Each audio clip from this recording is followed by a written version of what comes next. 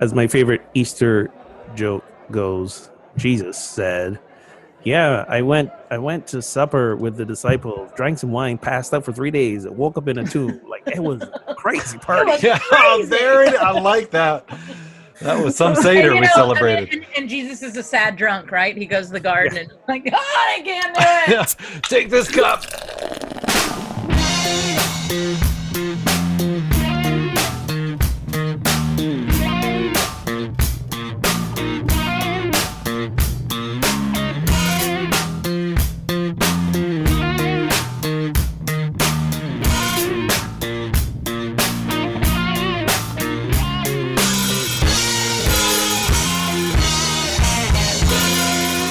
Welcome to episode 87 of Pub Theology Live, a weekly conversation on life and faith over a craft brew pint of fine wine, or whatever happens to be in your glass. You can catch new episodes weekly as the Reverends Shannon Meacham, Ogun Holder, and yours truly, Brian Burkhoff, address and engage what's happening through a theological lens, usually with a good brew in hand. And we are brought to you by Wink Wine Club, W-I-N-C, Wink. Visual, seriously, you guys who are listening, audio-wise, you've got to watch the video one day just to see what we do there. It's weird. Wink. They can figure, I guarantee they can guess. Anyway. Can they, though? I mean, it's one thing to guess, but then to actually see it, the two may not meet up. Wink features superbly crafted wines delivered right to your door, and you can get started at tryingwink.com/PTLive for $20 off your first order and some other savings. Even better, how about 3 bottles on us? If you'd like to sample the offerings from Wink, all you need to do is pay tax and shipping. We will take care of the bottles, and to get entered for that, please leave us a voicemail, 980-PTLive-0. That's 980-785-4830. Or shoot us an email at info@pubtheology.com. Questions that you want us to discuss, comments from previous discussions, complaints, queries, anything. Why do these promotional things at the beginning last so long?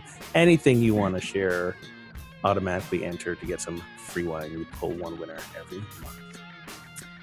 And want to join us for a live recording of our 100th episode, which is coming up? Join us at the Wild Goose Festival, July 12th through 15th in Hot Springs, North Carolina. The Wild Goose is a gathering of progressive spiritual thought leaders, artists, activists, centers on spirit, justice, music, and art. Get your tickets at wildgoosefestival.org. Awesome. You can also, of course, join our conversation on Twitter or Facebook using hashtag PTLive. And today, well, we made it through Easter, so we're going to discuss some Easter aftermath, maybe what our favorite candy was, if it's gone already, some self-care, because, you know, is Easter harder for pastors than it was for Jesus? I'm not sure, but maybe worth asking. We'll also discuss what does it mean to say the resurrection is true, and is everything an interpretation? We'll get into it. But what are we drinking to help us along the way? All right. I am drinking a still local brew, but it is very appropriate for the Easter season. The Brewer's Art Resurrection Ale. Ooh, nice. That's a good one. Which is my Easter ale.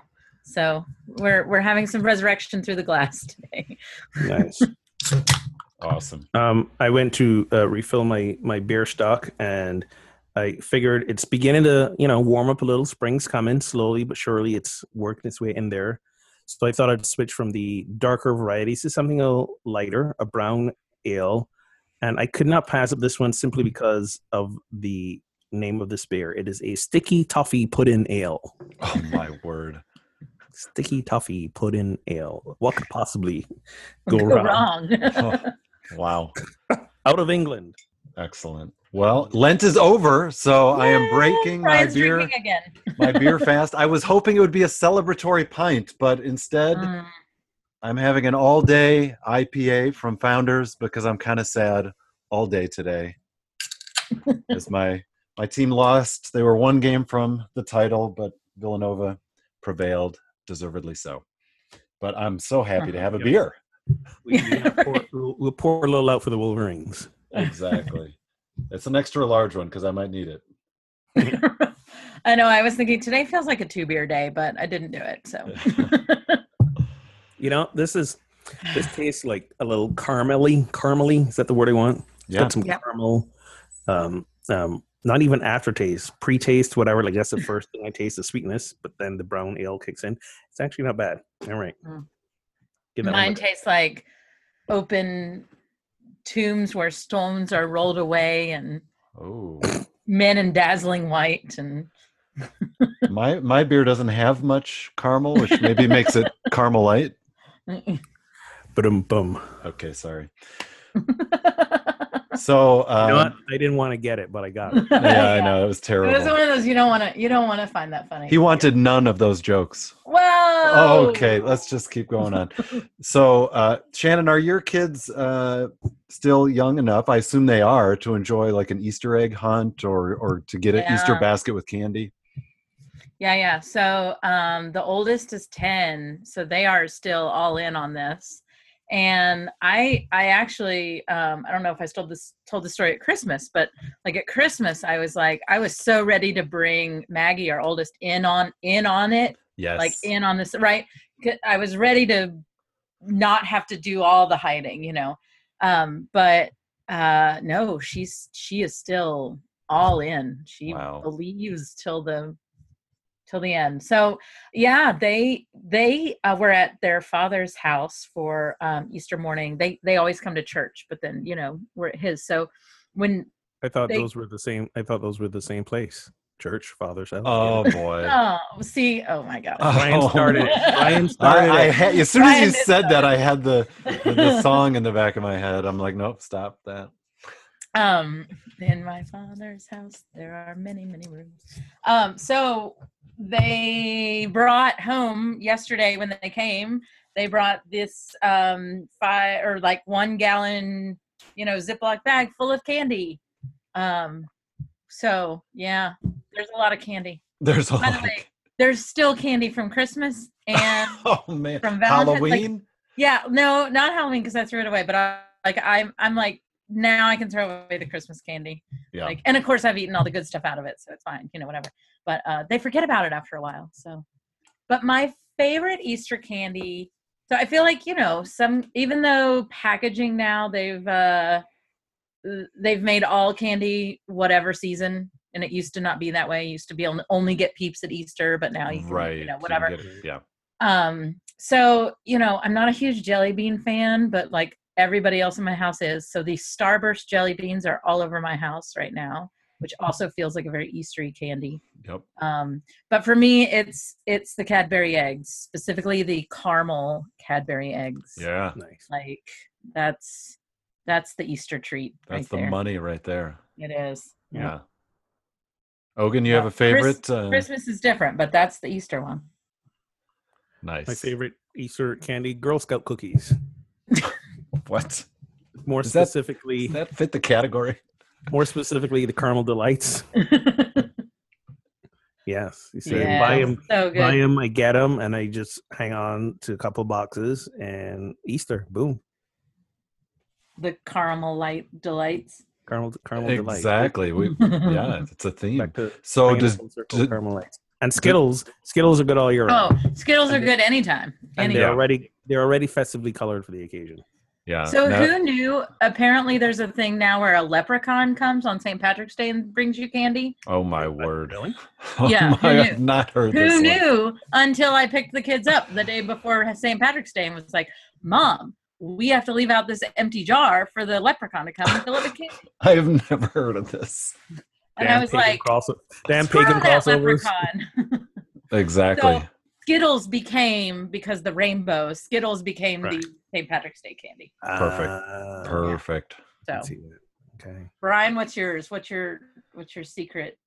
You know. Well, Easter? I rarely turn down chocolate, but because we have chocolate so many other times, I think jelly beans feel like the Easter candy. They're and so Eastery. They're so Eastery, and my favorite is the black jelly beans. Oh, you're that guy, huh? So if I could get a whole bag of black jelly beans, which they do have, but you got to look for it, that would be my favorite. So do you like the black licorice too, the long ones? You know, they're okay, but there's something even better about the jelly beans. Yeah. You know, once you go black. The We've run out of. All right. So It's gonna be one of those shows. everything's an interpretation, huh? Exactly. Whew. Y'all are so punny. I'm telling you. Man. It's what we do. How did Easter go for you guys? Well, I'll answer that by answering the question you dropped earlier. Do you think Easter is harder for pastors than it was for Jesus? I'm going to say yes, because one, Jesus did it once. We do this every year. Yeah. And at our church, we do 2 services because, the Easter Christmas crowds roll out. So we do 2 services. And this particular Sunday, I decided to have some fun and sit in with the band on a couple tunes, which meant I had to get to church for the rehearsal before the 9 o'clock service. So I had to be at church like 7:30 in the morning, which basically meant I was getting up like 6. I figured 6:30 would give me enough time. I forget that for me, the earlier I have to get somewhere, the exponentially greater the time it takes me to get ready.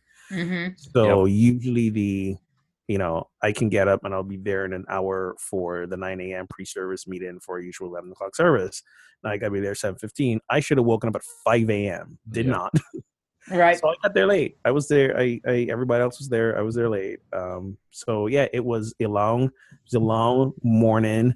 And then I got home, and when you're too tired to sleep, like you just absolutely wired. Yep. So I didn't sleep, but I did sneak in an hour nap and woke up just in time for Jesus Christ Superstar, which made the night. Nice. That so was good. Fabulous. That was great. Oy. So you don't have a sunrise service, Brian. Do you have a sunrise service? No, absolutely not. So I don't at this church. My last church did, and I have to admit that I woke up this year and like looked over at the clock because it was still really dark. So I knew it wasn't time to get up yet because I don't get up before the sun. That's crazy. That's crazy. So I looked and it was 5:45, and I just had this moment of like silence for all the pastors that had 6 a.m. sunrise service. Oh my word! Never. Just this, like, not only would I have had to be up right now, I would have had to like be somewhere right now, and I was like, just God bless them all for be functioning publicly. Right, exactly, in like front of other people. And, exactly. Like not just. Oh gosh. So yeah, it's hard. And especially the churches that do, Monday, Thursday, Good Friday, Easter Vigil, sunrise, they do the whole triumph. And like, so I love in the Catholic Church that the priests, there's 8 days, like Easter Day lasts 8 days, and they are like on mandatory retreat. Like they all go to a retreat center all week on retreat. Now, maybe not every Catholic priest ever, but like that's the tradition. And I love that tradition. Do you know why that is? Why 8 days was happening? I don't know why the 8 days, but one, I think it's really a beautiful, like respectful thing to do of Easter, to like respect how important Easter is. But the first time I heard of it, I was so captivated with the idea of getting the entire week after Easter in a silent retreat. I was going to say, it's just recovery time. Yeah, it was so appealing and so wonderful that I didn't ask the theological questions. I was just more stuck on like, oh my God, that sounds so amazing. Tell me more about that. Exactly. So one quick story before we jump into more of that and when we give ourselves permission to rest. 5 minutes before we start our service, I suddenly remembered that I left a book at home that had a story in it that I was using for my sermon. And I had this moment like, wait, what time is it? Do I have time to drive home, or does someone... And you sent Christy running out. And I looked at my watch, and we were starting in literally 5 minutes. I'm like, there's not time. And then I'm like, wait, do I have that on my Kindle? I think I do, but I don't have my Kindle, but I have my phone, which has a Kindle app. So I like went to my phone, queue it up. I had it in my library, hadn't downloaded it, but downloaded it. There it was. I was like, whew. Didn't say anything to anyone. It just Right. had this moment of like, did I just royally screw up? And it was all good. I was 15 minutes before service started, and there's a lot of moving parts on Easter, right? And everybody's there, like everybody's doing something. And it was 15 minutes before, and I was standing there, and somebody looked at me and they're like, "What do you need? Are you okay?" And I'm like, I'm ready, and I'm not used to this feeling. Like, Yeah. like I didn't know what to do with this. Right. Like, I have 15 minutes. Can we start? What do I do now? Yeah. Yeah. So how difficult is it for you guys, Easter and Christmas especially, to give a talk that doesn't sound like every other Easter or Christmas talk you've given? Because I mean, if there's 2 Sundays in the year, for me, those are always the hardest ones to write a talk about because it's like the same message basically. Yeah, I think for me, because it was only my second Easter with this congregation, I felt like it still feels fresh for not repeating what I said last year. Right. And also we did a different. So that's code for you pulled up some old talks from previous churches. No. I didn't, but I used a theme that I'd used before. I gave it in a new way. Sure. It was a new sermon for sure. But anyway, I know what you mean. I definitely know what you mean. I think after your 4, 5, 6, 7 plus years in the same place, those can be very difficult sermons. So I'm year 15 of not ordination. This is my 13th year of ordination, but like 15 years of being in a church and all of the Sundays. And this is my 14th ordained. I've only been a solo pastor. I've never, shared preaching with anybody. And it like this year was rough. It was hard.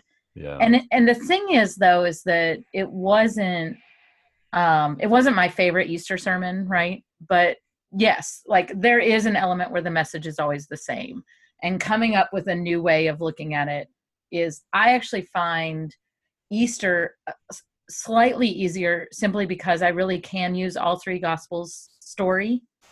Like I can switch it up. We have enough different accounts that I think it can keep it somewhat interesting that way.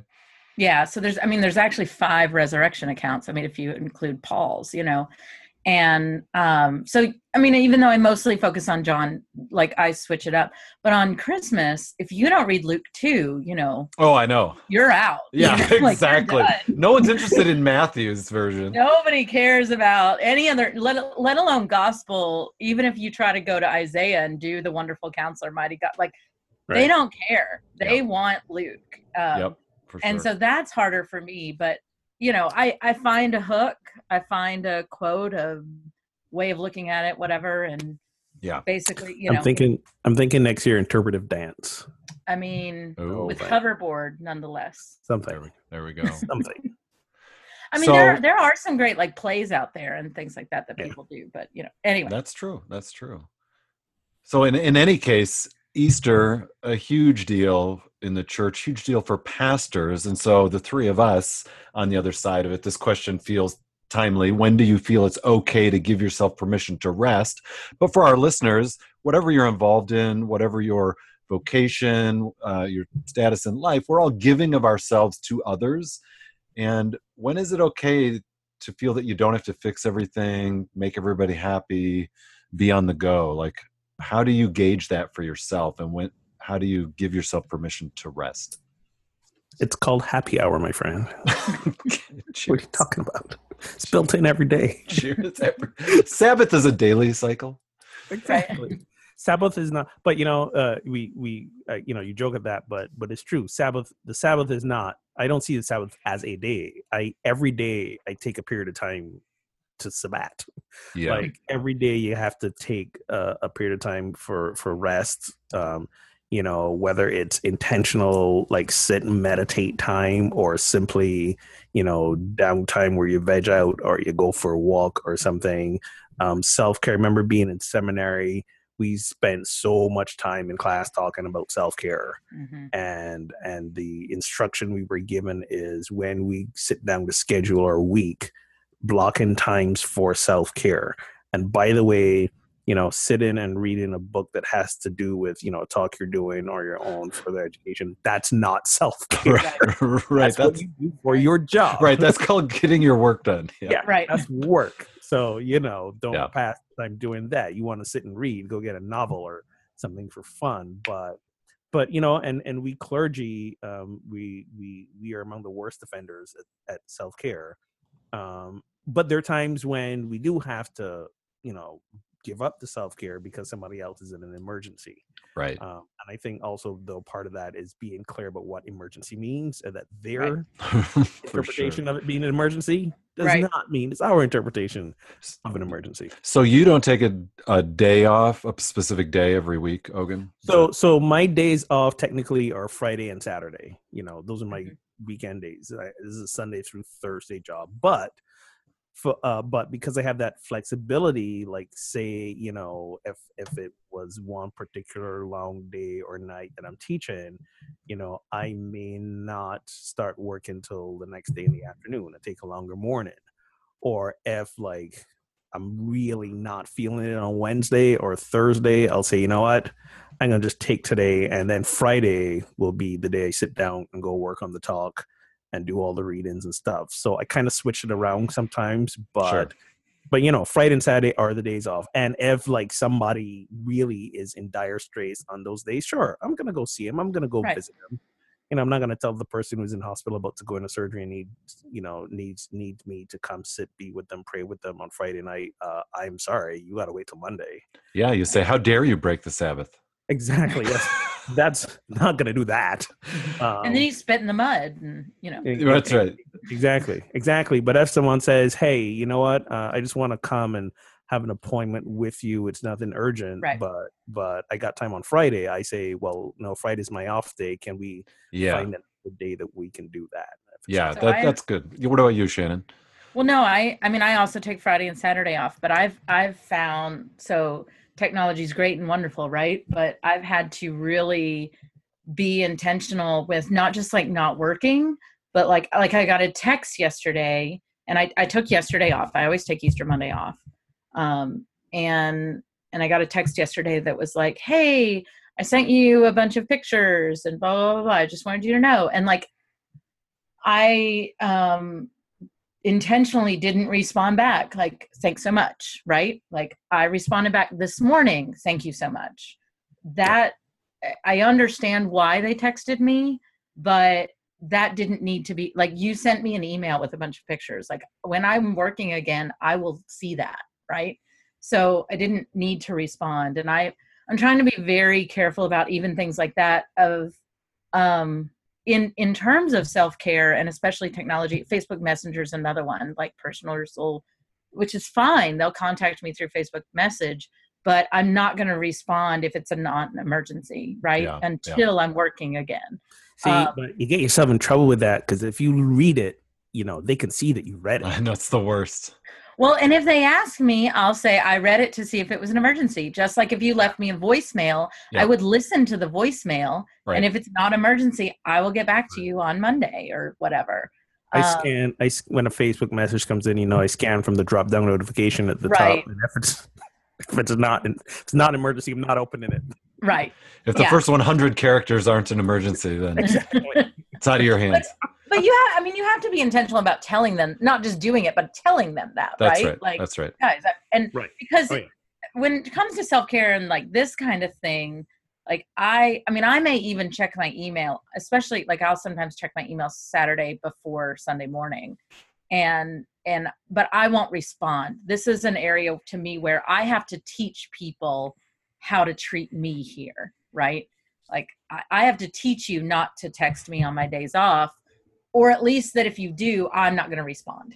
Right. Like, that's on me, that's not necessarily, yes, I would love it if they waited, but I get it. And when I sometimes do leadership trainings where we talk about this kind of thing, that if it can be an email, like email's much easier to control than text messages and Facebook Messenger, or even phone calls, right? Much easier to I can turn that off until I'm working kind of thing. And so I always tell people, I said, I know that email now is a little bit antiquated in terms of our technology, that why did you send me an email? It could be a text, but like for self-care purposes, yeah, send me an email if it's not emergency. But yeah, we gotta be good about that, because it's that principle of we can help others before we help ourselves, and if we are burnt out, we're no good to nobody. And I bring that up because, I mean, at least for me, those are the little things that are the death by paper cuts things, right? Like, it's not just big things like always being on call and emergencies in the middle of the night. Like, I actually don't mind those that much. It's the little tiny breaks of Sabbath, right? So how do I know? Because I feel graded, right? Like, I feel like I have no patience left. I have no, and to be honest, like, as a pastor, my kids get the brunt of that. Yes. And that's too bad, right? But that's how I know, like, I'm overworked, right? Because I'm not going to lose it on a parishioner. I mean, very rarely have I ever done that, right? Where I've yes, of like, course. it has happened where I've like just kind of snapped back, right? But very, very rarely has that happened. When it happens with my kids, like, I'm like, what is going on? Like, I'm overtired here. And it's not just them being, yeah, sometimes my kids can get on my nerves, but like, wow, I should usually be able to like be patient with that. Yeah, your nerves have a smaller buffer when you have not given yourself space. Yeah. We need to start like a clergy anonymous support group that, with bi-weekly meetings, phone-ins, 24 hours, 7 phone-in support. Well, that's a little something my husband's actually working on. Or just a weekly Zoom meeting over beer. Right. Whatever. Whatever it takes. Listen, there are some days I need y'all on a Thursday, okay? I know. We just did the show on Tuesday. I'm like, right. Damn, I got to wait another 4 days. I know. Like I said, today felt like it should have been a 2-beer day. I was like, I think I need 2 beers to get through. Personally, there's another indicator, like, how much am I drinking? Yes. Yes. That's a real indicator. Like, I need that beer at the end of the day. I don't just want it. I need it. So Brian is a person who has planted churches, a lot. Basically, it's like it's like a person started their own business, which right. Some of us know that when you start your own business, you are working like 3 times harder than if you go into a 9-to-5 job. Do you have that similar experience as, a startup pastor? You find yourself working harder, or is it like not so much? Well, it's definitely more fluid in that we don't have a building and there's no office and there's no staff. So other than me, right. So, I have to self-direct and self-manage my time. And secondly, I'm working a second job. So I'm 3/4 time at the church and, half-ish, quarter time to a half-ish at the other job. So I don't really have a day that's my day off, unless you count after church is over on Sunday through the rest of the day. Like, I'm definitely not doing anything for anyone once church is over on Sunday. Sunday morning is a full day. Let's not lie about that. Exactly. And so for me, Friday and Saturday are my like all in to get Sunday morning ready, because I'm doing other job and then other church stuff during the week. And then Friday is my get out the weekly email. I'll have done some sermon prep leading up to Friday in terms of readings and, thinking about things and getting ideas. But Friday's really my get that sermon done. And Saturday's like polishing the sermon. And I also print our bulletin. So that's kind of a production. So, you end up doing a fair bit. But I also try to find spots during the day, during the week, where I just, if I need a couple hours on an afternoon to go do something, I'll do it. Something, that I need, that's not for anyone. You know what I mean? Right, like, I feel like that's okay because I'm doing stuff. I'm doing plenty. So yeah, but I have to be intentional. At one point, at a previous church, it was I took Mondays and Tuesdays off. Or actually, no, when I started this job, I took Mondays and Tuesdays off.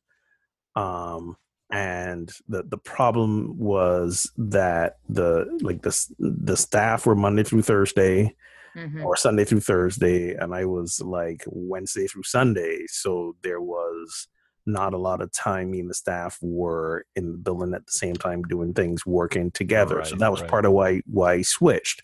But I find that I relaxed more when it was Monday, Tuesday off, because even though I have Friday and Saturday off, still 2 days, there's no way on Saturday the talk's not. But you're not ramping up. Yeah. That I'm not ramping up sure. Emotionally, the talk's running through my head. It's almost like a pseudo work day, and it's work to shut that off. But when I took Monday, Tuesday off, Monday was like blank slate, man. I ain't thinking about nothing. Yeah. I've often thought that, like, when the kids are grown up, right, and I don't need to overlap with their schedule or their days off or whatever, and that I've often thought the Wednesday through Sunday for a pastor is a much better work week. I mean, in this ideal world or whatever, but I would agree because I'm the same way. Like, even if I tried to take Saturday off, it's just hard. And like, you know, when there's events Saturday night, I'm just not great at that. I'm not as social as I would be at other times. I'm not as, because I'm preoccupied. I'm thinking about, I'm transitioning in my brain. Yes. Agreed. But I would love to do that, except for it makes it hard on everybody else who's got families and stuff. And it's true. Saturday's today for them. So in a little, in some ways, that's like a self-sacrifice. Right. I think maybe makes clergy to say we won't make everybody else work on Saturday. But when I did that, Saturday was like sermon prep day. Right. I think that idea though of your days off or the Sabbath days being fluid is, I mean, yes, I think still, I don't know the numbers on this, but I think America still majority works Monday through Friday, but it's not necessarily 9 to 5 anymore. Right. And it's not necessarily Monday through Friday, right? Like there's a lot of jobs where the higher paying jobs are on the weekend and everything. And so you work these different fluid schedules. We have a Spanish-speaking congregation that meets in our building also, and the building use our calendar. They're there until 1 or 2 o'clock in the morning sometimes because of the nature of their jobs. And this isn't. This is just the way that their church works, but they came to us and they said, we want to be here till 2 o'clock in the morning. And at first I admit that I was like, that's ridiculous, whatever. And then I said, well, luckily I didn't say that out loud. And I said, why? And they said, well, a lot of our people work in restaurants and they're taxi drivers and they're getting off work at 11 o'clock at night and they still want to come to church and they still want to participate, and we want to provide that for them. That's kind of genius, actually. Well, and I thought, there you go. Like, these are third shift workers, right? Or second shift workers that are getting off at midnight. And I just don't know. I think it's that 9 to 5 idea is very different now. And so we all need to kind of rethink what Sabbath is. I mean, because I wasn't around for this. I mean, as long as I remember, stores have been open on Sunday, malls were open on Sunday. Yeah. All of that. Even in my lifetime, that blue law idea didn't exist in my world, Yep. But I think that's a uniquely cultural thing, because there's still so many cultures that observe, siestas every day. Right. I'm from Barbados, and can I move there, please? Yeah, really. I'm from Barbados, and like at 5 p.m. everything shuts down. Like the only thing that will be open after 5 is maybe like, restaurants and entertainment places. But all the regular mainstream businesses, like everything is shut down. Many of the tourist spots are like, we're closing at 4 or 4:30. Like it's like the sun's not going down for another 3 hours, but we're done. Yeah. That is the work. And Saturday and Sunday, it's like, nothing opens on Sunday. There's no store open in Barbados anywhere on Sunday. See, and I'd be okay if nothing opened till 10 a.m., but then everything stayed open till 10 or 11. Like, I'm a fan of siesta. That's my work. I want to work for 3 hours, then I want to take 2 hours off, and then I want to work for 4 more hours. Then I want, Some of my days look like that, actually. Well, they do mine too. Like, that's the privilege of the fluidity. And so, I mean, getting back to the, like, is it harder for us than it is for Jesus? Of course not. Like, but well, although, Why you gotta say that? although, technically Jesus was raised from the dead, so he was kind of a passive recipient, right? He just kind of had to lay back and let it happen. Listen, I can go through a lot of exhaustion, but like the physical endurance of pain takes so much out of you. No, of course. I'm being okay. No, listen. And this is me for years saying, can Jesus just die already? Because I need to move on. Like, and when you think about when you look at the stories, I mean, I don't want to make light of this, but he had one bad day.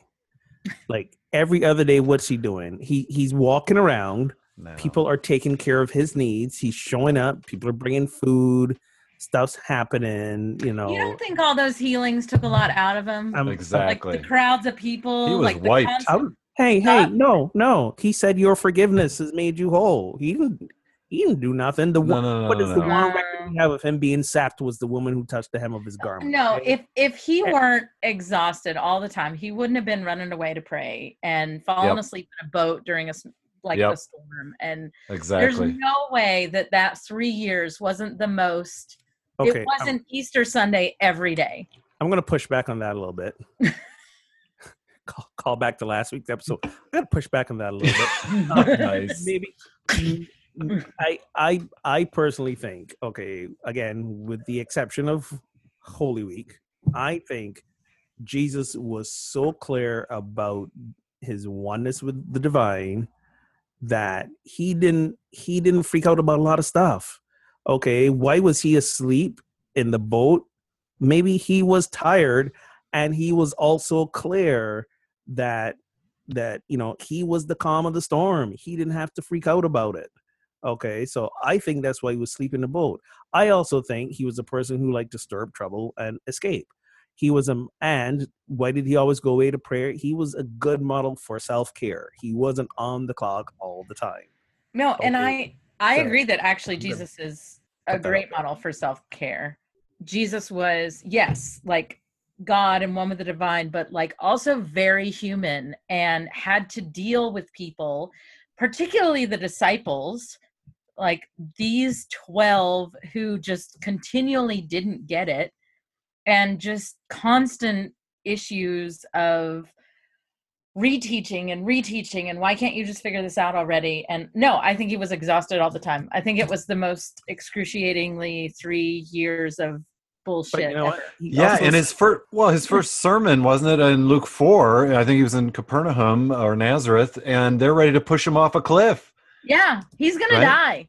And then he's like, a little self-care here. I'm just gonna walk through the crowd and disappear. I'm just gonna. Yeah, and like there are so many crowds that they're like ripping the roofs off houses to lower people down to get to him. Exactly. Listen. Okay, celebrity can be exhausting, but he also sent those disciples on a lot of errands. Go get food here. Go get a donkey here. Like, he sent them all over the place. The man had an entourage of 12. He didn't. No. See, no, I think that John 2, right? The first quote unquote first miracle where he turns water into wine at the wedding. Yeah. And he's like, I'm not ready, because that's the last moment he actually got to relax. Yeah. Like, he was at the wedding, he's enjoying himself, and his mom's like, Jesus, it's time. And he's like, nope, I like this life. Yeah, he says, woman, what does that have to do with me? He's like, this is good. Let's keep the party going. Party Jesus. As soon as he does that, it's all over. It's all downhill from there for him. And he's so angry at the end. He's so angry, and he's bitter, and he's sad. And like, there's nothing wrong with that. Those are all perfectly fine emotions, but like. Yeah. And wasn't one of the 7 words, like, why have you forsaken me? And then everything sucks. Yeah. Pretty much. Everything sucks. pretty much. Y'all are bitches. Go away. Right. Nice. Where's my mom? I want my mom. Like, my mom. He did kind of whine. He kind of called for his mommy at the end. Yeah, he was like, you started this. You got me into this. Now go be this man's problem. Yeah, exactly. My four talks leading up to Palm Sunday were all about that. All the quote unquote negative emotions that we see from Jesus, and how him displaying his humanity is not a disparagement on Jesus, but rather, I think, ultimately the greatest salvation message for us. Because if the Son of God is going to be having these moments, there is hope for all of us. And I think there's the point, right? Is that Right. if you want to say, yes, Jesus, like fully divine, fully human, but we can't emphasize his humanness without also sitting there saying, like, these people drove him crazy, right? Like, Yeah. I mean, Peter, James, and John, who's the greatest? Who's going to sit next to you? Who's going to whatever? And he's like, you just don't get it. How many times do we have to go over this, right? There's only room for one on this chair. And my ass is really big. Wow. Nonetheless, that's a Palm Sunday joke, just in case you were wondering. Look at you. I get it. The dwelling places on top of just everywhere. Yeah. I don't know, every experience he has of the crowds, with the disciples, the teaching. I mean, I think that for Jesus, there was obviously, right, best teacher, best wonderful, and yet like the exhaustion of humanity got to him in the end. And I don't think there's anything wrong with that. I think that is actually helpful to me.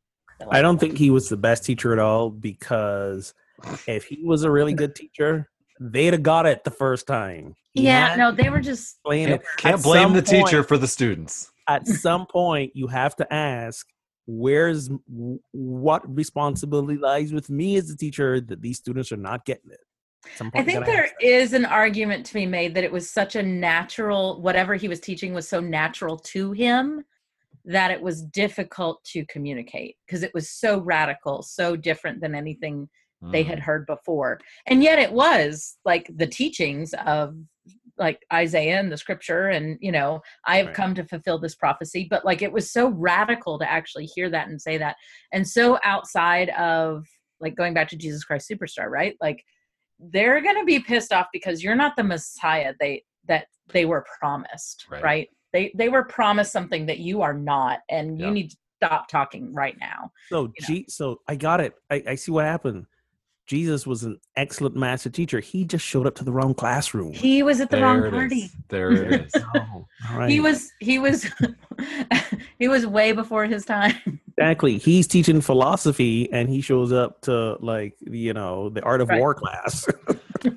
Yeah, that's not the best analogy, really. But so I saw this quote, and I'm interested in your take. A quote on the resurrection, which says, "Do I really live like it was true? If the resurrection doesn't change my life, if it doesn't change the way I treat others, then it is no more than a fairy tale." Wait, it isn't a fairy tale? So it is Easter, or is the resurrection dependent on me, on how I lived? Can I make it more real, or is it something that happened or didn't happen and it can empower me or not? All right, so I have to tell you a story. There was a woman in seminary, God love her and bless her heart, who is, I'm sure, a phenomenal pastor in somewhere in the Midwest, in a place that I would never ever want to live, let alone go on vacation. I thought this was about you when you're like, there's a woman that was in the seminary. I was like, oh, is this like asking for a friend? Yeah. No. But she was more conservative than I was, and she was older. She was really close to retirement age, actually, at the time. And this was a while ago, so she may not even be pastoring anymore. But like, there was a group of second career that came after they had raised their children, and like, because women's ordination actually changed during their time, they waited until after they had raised their children to come to seminary, even though they had felt this call. And she was one of those, and she was the one that would look at us that were 25 or whatever, and hadn't had our families yet, and just basically, and she did tell me one day, she's like, I just don't know how you're going to do it. And I was like, well, I don't know how I'm going to do it either, but I'm going to figure it out, whatever. But she, every class, every time something would come up, she would say, what does this have to do with the resurrection? What? Everything, every single discussion, every single thing was, what does this have to do with the resurrection? Which is like very and again, not the same question, but it's just this very, if it doesn't have anything to do with the resurrection, then it's not real and it's not of God, then it's not, et cetera, et cetera. What do you mean Solomon had 300 concubines? What does this have to do with the resurrection? No, I'm not kidding, Brian. That's exactly how it went. That is awesome. Wow. And again, I admit that I read this question and I kind of thought the same thing. Like, if it doesn't change your life, well, how could it not change your life? Like, so obviously this question is a very conscious, like if it's not constantly on my mind, like, or I'm not doing it intentionally, you know, I feel like that's kind of assumed in the question. Does that, like, is that, am I reading into that, or? Well, I think like the resurrection has changed your life. How could it not? Right? Yeah, I think that's the thing. Like if the world is no different, then what does it matter whether the resurrection happened or not? I think is the thing. Like if lives aren't being changed, then. Well, let me ask this question. If the resurrection hadn't happened, or the story of the resurrection hadn't happened, would we have Christianity? Or would the story would have ended Friday night with this radical way Jesus was approaching things? So from a literal religious history question, yeah, right. If the resurrection or the story of the resurrection hadn't happened, I think that whole like 3-year experiment that Jesus was on would have ended. Or there would have been a book of prophet of Jesus, right? There would have been there might have been added to the canon as a footnote to Judaism. Right, exactly. Right. Yes, right. He would have. It would have been Jeremiah, Isaiah, and Micah, and Jesus. Right. Or thrown in with like all the other like, you know, like magicians of the day. Like, right. Like, what was it? Honi the circle drawer. Honi the circle. That's exactly where I was going. The circle drawer. He'd have been thrown in with all those. So we have this story, you know, and because of this story now, all of a sudden, this thing takes on a whole. It takes a whole different turn, and right. And it continues to spread because of the story. Now, we can argue, you know, did it happen? Did it not? Was it a manufactured story for the intense purposes of keeping it going? I don't know. The thing I said on Sunday is that it really matters less to me whether you believe it actually happened or not. What matters to me is that it's a story that speaks to each of us being the resurrection. Every time that, you know, from Unity's metaphysical perspectives, every time we elevate our consciousness and awaken to that divinity within ourselves and live from that place, we are being the resurrection. And that's really what matters, not if you believe he physically rose from the dead or not. Yeah. And I don't want to take away, I actually think it's a really powerful question to ask. Like, do you live as if as if resurrection is possible, or resurrection is true, right? Do you live in a way that all things are possible and God can renew even what you think is absolutely dead, right? So that could be all the way from a relationship to, you know, I don't know. Wherever you are in life, or wherever you are in life, project, right? Or whatever. Yeah. Yeah. Like all is lost. It is hopeless. Like, do you really live as Easter people, right? Let's quote Anne Lamott there, right? Sure. Like, live as Easter people. And I think that's a great question. I think that's a powerful question. When it goes into the other questions, like if it doesn't change my life, if it doesn't change the way I treat others, then is it no more than a fairy tale? Like, that's a question of faith, right? What does your faith do to you? How do you live out faith? What does that look like? But the first part of it, powerful question. Like, do you live into the resurrection as if, you know, you are now the hands and feet of Christ in the world? That's a great question. But aren't some things better off left dead? Like, did we really need a Roseanne reboot? No. God love that woman. Like she needs to go. Some things just need to He does. What's with all the rebooting right now? There's a whole nother discussion. Because Yeah, people that are is a getting- whole they're other getting lazy. discussion. we're holding on so tight to when America was great, and really Roseanne's what we need. I Yeah. really don't. I don't. Roseanne and a new show called The Cobra Kai, which Oh, is God. Johnny Lawrence and Daniel LaRusso Right? in their Now middle that- ages. In their middle age. In their middle age. Save us. So I Okay. preached on the Gospel of Mark's account this year, mostly because I preached on John last year, and I noted that the story ends with 3 women fleeing in terror, saying nothing to anyone. And I said, there's no appearance of Jesus. There's no, Right. Mark doesn't give us definitive sort of proof, quote unquote. And so I said, what exactly happened on that first Easter? And I said, I don't know. Yeah. I said, I honestly don't know. But I said, I think Mark leaves it open-ended because he's inviting us to live into the story and to live into the hope that this is not the end. And it really is that sort of faith question in terms of what happened historically. That's an unanswerable question in the end. We have to land wherever we do, but do we live, as I think both of you have noted, in such a way that new life is possible because of our faith in God, because of the life Jesus lived? Do we believe that love will have the final word and not hatred and evil and darkness? And if we allow that to empower us, we will live as resurrection people.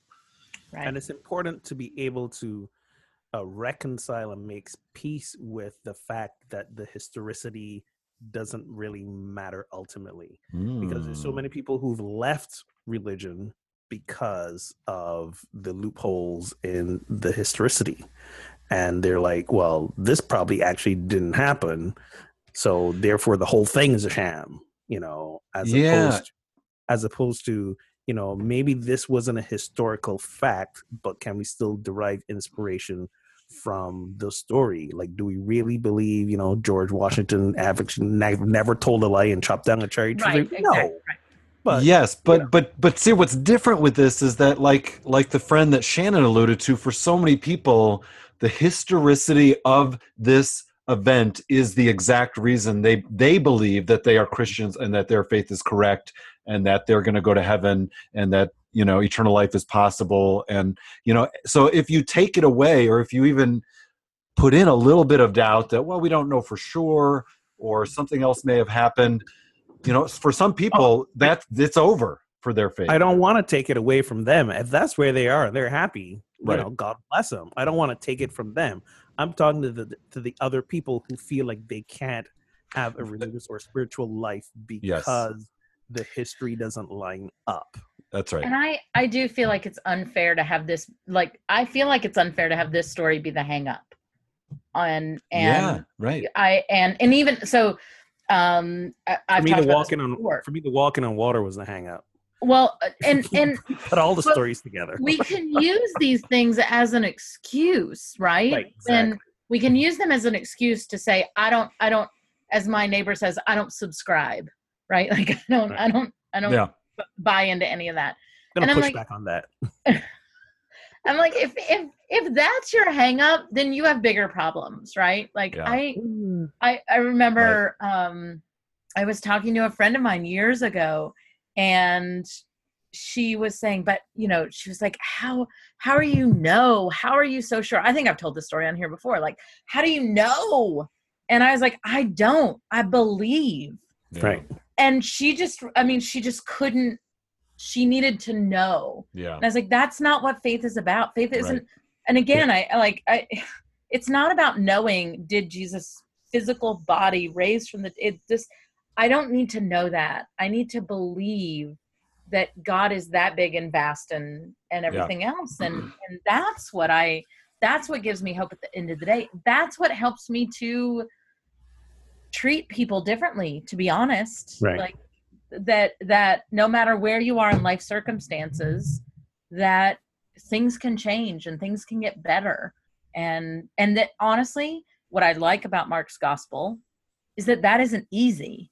That comes with a lot of terror and amazement Yeah. and fear. And that comes with hard spiritual growth. which is Yeah. And what I the like story about that, tells. what I like about that story is that we don't have any characters who witness the resurrection firsthand. They hear about Right. it from the guy in the tomb. I said, that's where we are.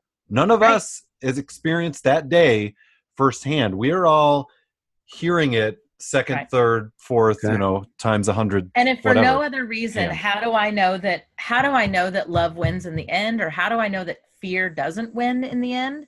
Is because we're here telling the story today, Yeah. right? Yeah. So Yeah. the women ran away in fear and in terror, and yet we're telling the story today. And yet we know exactly. We know that they So that it they doesn't did win. speak up, and we know Right. we wouldn't have this if they didn't go on and tell Right. everybody. Okay. Like I Anyway. said on Sunday, we don't know when, if we believe that he was resurrected, we don't know when it happened. It could have been 3 hours after the crucifixion. He could have got up in time for Saturday brunch, or he might have been running late and was resurrected 2 minutes before the women showed up. Like, what time is it? Oh my God, I gotta go. Shoot. Exactly. He was getting that No, last round of don't. heavenly. We don't know so Well, much and it's about only- that. We don't know. It's only in the apostle, or not only, but it's in the Apostles' Creed that he descended into hell, and on the Right. third day he rose. Right? That's not in the gospel accounts. Right. I He mean, he went to the rail party. Isn't that in Jude? it's in Jude. And Hey, Jude. Hey Jude, and but it's an apocryphal idea. Right. It's Yes. not. I mean, and again, the gospel accounts aren't telling you what's going on in those. It's not really 3 Well, days, but on the third day, The 72 hours or however Right. many Hey, hours. it's a Whatever. process of elimination. He was dead, so he's not here. He's not up in heaven with his father yet. Well, Where's he left? And He went- again, thank you, Pope, that hell isn't a place, right? But if hell There you is if hell is a separation from God, then Scripture really does tell us that when we die, we die, and it's only Yeah. through the grace of Christ that we're risen, right? It's only through the grace of God. So anyway, it's just for 3 days he was in a place that was void of God. He was dead. He was done. Or as my favorite Easter joke goes, Jesus said, "Yeah, I went to supper with the disciples, drank some wine, passed out for 3 days, and woke up in a tomb." It was a crazy party. was Yeah, crazy. there it is. I like that. That was some And, Seder we celebrated. And Jesus is a sad drunk, right? He goes to the garden and God, I can't do it. Yeah. Take this cup. Oh my God. Take this cup. Wait, Nobody where's the cup? loves Where's the cup? me. Where's the cup? I can't find the cup. All right, we're gonna write a book about sad drunk Jesus. Oh The my 3 days, gosh. the triumph. Oh my goodness. Fantastic. Do we want to hit some headlines? Because your thing about the Pope triggered do that. it. I had that. Yeah. Is in it my head. time for pass or pour? So speaking of Easter, you're gonna love this one. A teenager needed to wake up for Easter. He wouldn't wake up, so his mother tased him. We want to pass on that, or we want to part a little and find some more details. I think you got to pour that one. A mother in Arizona, and this is from the Sacramento Bee, was Of course, it's arrested Arizona. Sunday after police say Arizona's the new Alabama. I'm just saying. Or Florida. Florida. Oh my God. She used a taser to wake up her 16-year-old for an Easter service. And listen, as the parent of a teenager, It has. You were taking notes? sometimes you have to use extreme measures. Mm. Sharon Water. Dobbins, Bucket of 40, water. she told the police in Phoenix she only, and I quote, she only sparked the taser to get the kids up for church on Easter. Wow. They I'm actually using it on anyone, but they found some marks on one of the kids who said it came from the taser. She was arrested just after 8 a.m. on Sunday. How far would you go to wake your kids up? That's not that far. No. Not that far. Although we have to work with our oldest. He's a sleeper. By the way, my parents live in Arizona, so for all people that listen from Arizona, I love Arizona. We However, love Arizona. your laws are crazy. Let's not piss off the Arizona listeners. Hey, I live next door to Maine, whose state motto is "Live free or die." Okay, so No, I know. that's New That's New Hampshire, Hampshire. actually. New All Hampshire. right, New Hampshire. Live free or die. Live Like I always die. feel like somebody's at like the border, ready with like a knife or something. Yeah. Like, are you living free? Yes, Exactly. yes, I am. Great, then you can go. So this next one, this one is going out. This is a tribute. This is going out to our libertarian friend, Reverend Kevin, who was on our show a few episodes back, and we had this discussion about, your neighbor should have a tank if he wants a tank or whatever. No. So this is a headline: a man rams an armored vehicle into a shop for a bottle of wine. Do we want to pass or pour on this one? I'm a little done with crazy, so I'm gonna pass on this one. Since I brought it up and mentioned on Kevin, I'm pulling rank. We're going to talk about it just a We're little going to bit. talk about it. All right, Okay. go ahead. This Go is ahead, white Chip. people. This is white people shouldn't have tanks. A man I feel rammed. like that shouldn't need to be explained. You think a man rammed an armored personnel carrier into a shop before climbing through the rubble to steal a bottle of wine in another town in Russia. He'd swiped the vehicle from a motorsport training ground nearby, driven it through the forest into this town, and he drove it down the street, slammed into the window of a convenience store to get a bottle of wine. The footage showed him coming through, inspecting the damage, go and get the bottle, and just walking off. The most remarkable thing about this was that the witnesses in the tape do not seem disturbed at all. So, question is, how far would you go? As you said, Shannon, early, some days when you really need that drink, how far will you go to get that drink? I Boy. feel like people in Russia just see shady shit all the time. And so, like, when this happened, they were like, nah, whatever. Man in the tank, no big deal. Yeah, whatever. It's like a shooting in Baltimore. Like, oh, that's too bad. It's Oleg. You're not selling Baltimore very well there, my friend. I love Baltimore, and you should come visit, and you'd be totally safe. But Yeah. that's our MO. Anyway. All right. You That was hinted me. at That was me at the end of Lent. But if I get that far where I need a drink and I'm gonna cause destruction of property to get one, someone hold me back. Right. Exactly. And you were drinking peaches and cream there for a while. Exactly. You're like, anything, we'll take it. You might could have used a tank on that time. You mentioned it earlier. Why a papal comment about hell triggered a misunderstanding. We want to talk about the Pope and his hell comment. Yes, I want to talk about the Pope. For and his sure. hell comment. Pour it. We are pouring that one. Do I need to give so the backdrop in Yeah, case you give hadn't us heard the and you're living background. under a rock? The Pope was having this interview with the founder of a left-wing newspaper. The paper's called La Repubblica. And the interviewer, his name is Eugenio Scalfari, and he is an avowed non-believer. So, but his style of interviewing is not using notebooks or tape recorders while he's talking with the Pope. So afterwards, he published what he remembers or understood the Pope to say, and he quotes Pope Francis as saying something like this: "They're not punished. Those who repent obtain God's forgiveness and take their place among the ranks of those who contemplate Him. But those who do not repent and cannot be forgiven disappear.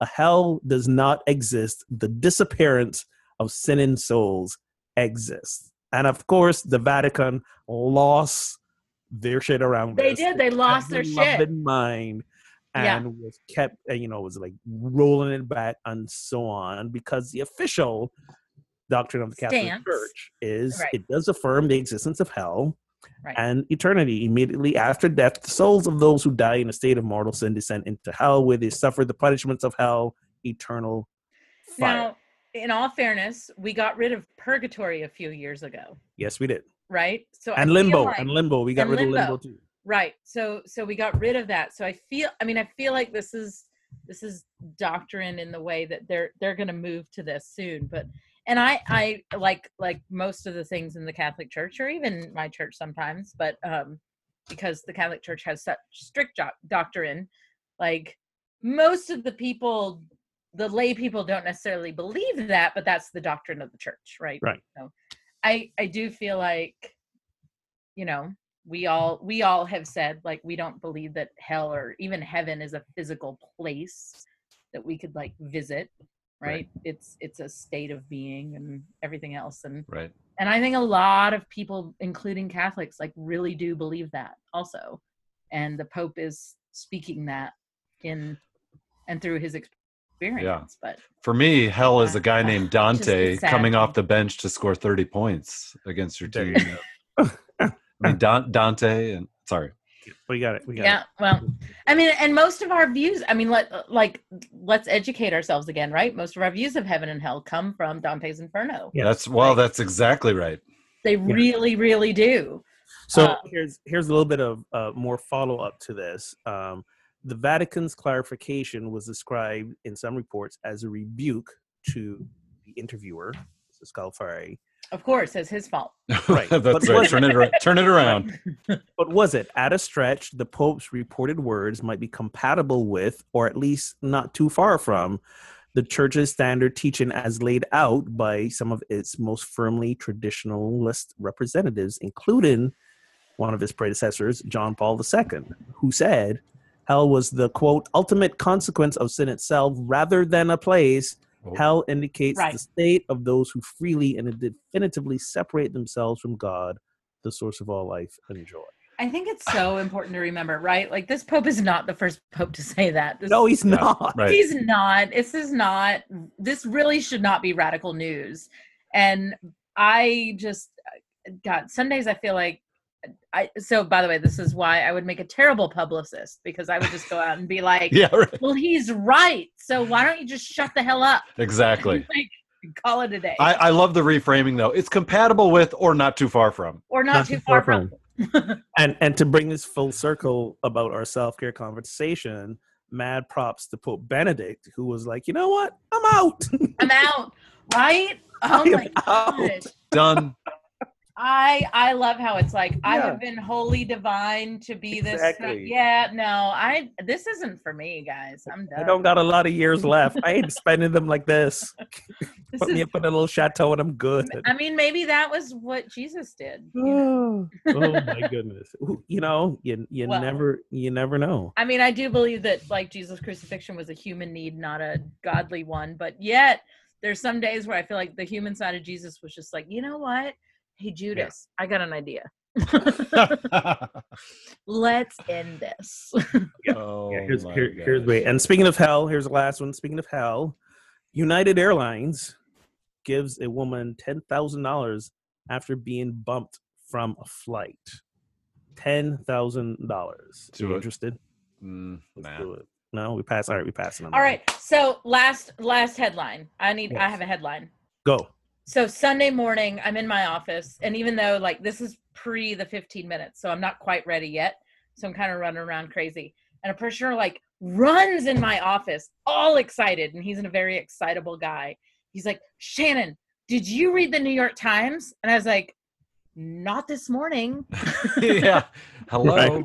Like, it's Easter, and I'm kind of busy and not a morning person. So he's like, but do you read the New York Times? And I was like, yes.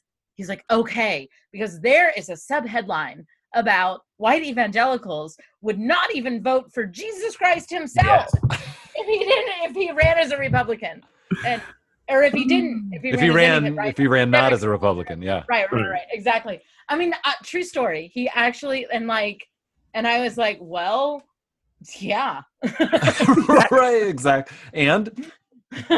and he was like, it was a great article. I think you should read it. You would love it. And I was like, yeah, totally. Yeah, catch me after service. I gotta go do 12,000 things right now. Right. So I'll admit that I still haven't read the article yet. Well, but that was a headline. So pass all know if Jesus was alive and running, he would be an independent. He would not have aligned himself with any of these ridiculous parties right now. Listen, I don't think Jesus fits into a box. What?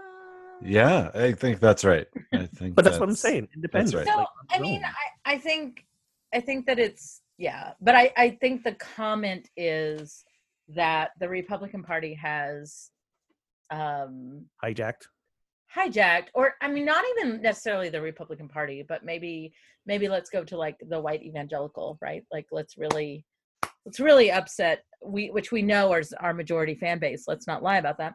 We love you all. Are they out of mulligans yet? Like, you know, that, I mean, these are the people that like brought their assault rifles to worship, that, you know, whatever that. And I still think all these people are flat earthers, but nonetheless, like whatever that category is, that's like, no, I mean, there's no way. I mean, ethical boundaries don't matter. Moral boundaries don't matter. I mean, Donald Trump's presidency proved that.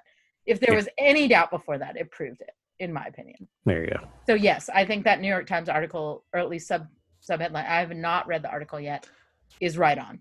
So I agree. And a friend said to me, well, would you vote for Jesus if he ran as an ultra conservative? And I said, well, then it wouldn't be Jesus. Right. It wouldn't be Jesus. There's Because no by way. any account of his life, he was not an ultra conservative, even by that definition of the word at that time. Certainly not by today's definition.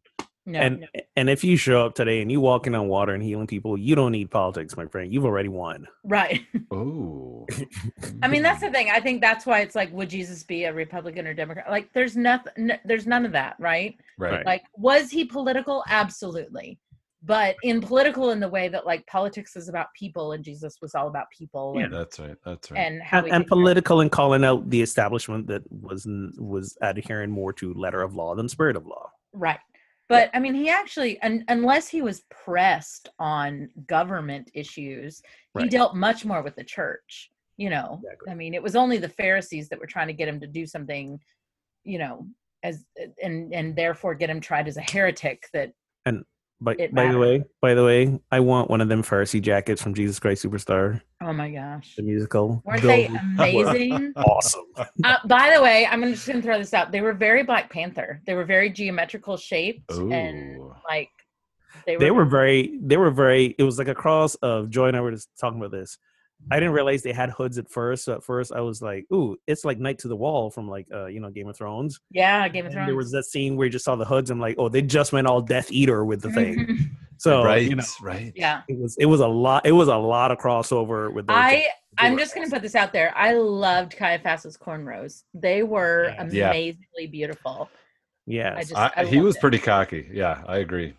Now, I wish the director, for me, Caiaphas needs a little more meanness, gravitas, right? Yeah. Like he has like this sub bass.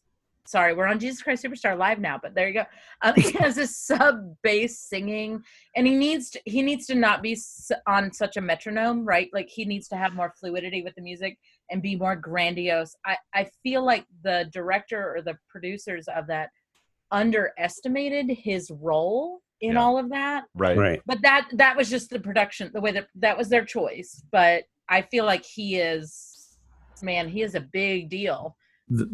For sure. But we've talked about this last week. Don't you think again, it's that we are so careful about anything that is anti-Semitic that we minimize perhaps his role intentionally?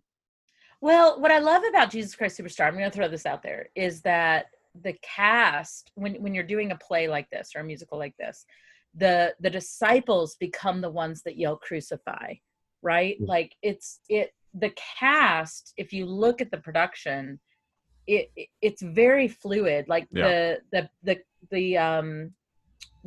I don't know what they necessarily call them, but the background singers, right? The people, people that play the crowd, the crowd, right? Also play the people that are holding the judgment robes. Sure. And I thought this did a beautiful job of that. Yep.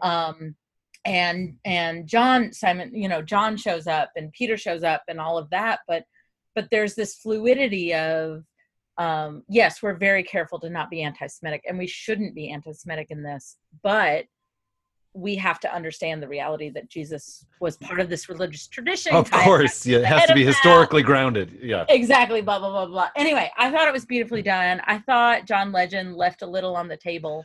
I agree with that. I thought he held back a little too much. I need Jesus to just put it all out there. Now, granted, he might have had some voice struggle because musical theater is different. I've been there, but Yeah. That was not a night of R&B that he was singing. no. But there were. So by the way, my husband who hates musical theater, I mean, not hates it, but like, it's not his bag. Totally watched it with me, and Nice. it's like, wow, that was beautiful. That was really good. It was the best time was watching Twitter freak out about all the glitter. The glitter, by the way, whatever the hell Judas was wearing in the end, Yeah. I was like, man, that Somebody posted, so that's what they did with all the glitter. They put it in Judas's they pants. put it in Judas's pants. Woo, buddy. Nice. But Simmering. Oh, but my I do think, especially for 1971, Jesus Christ Superstar was very theologically advanced for its time. Mm. God. Oh, absolutely. I do. It was For sure. great. I loved it.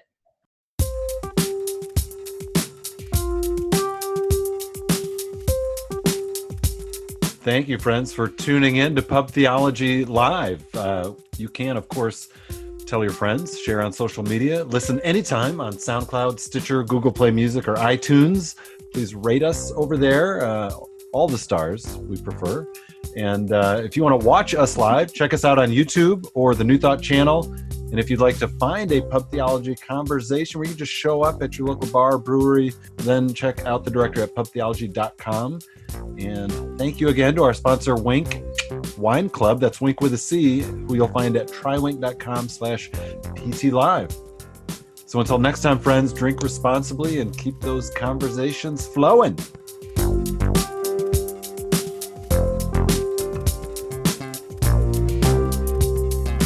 Okay, I'm not gonna lie. Derek's home today. I had him bring me another beer.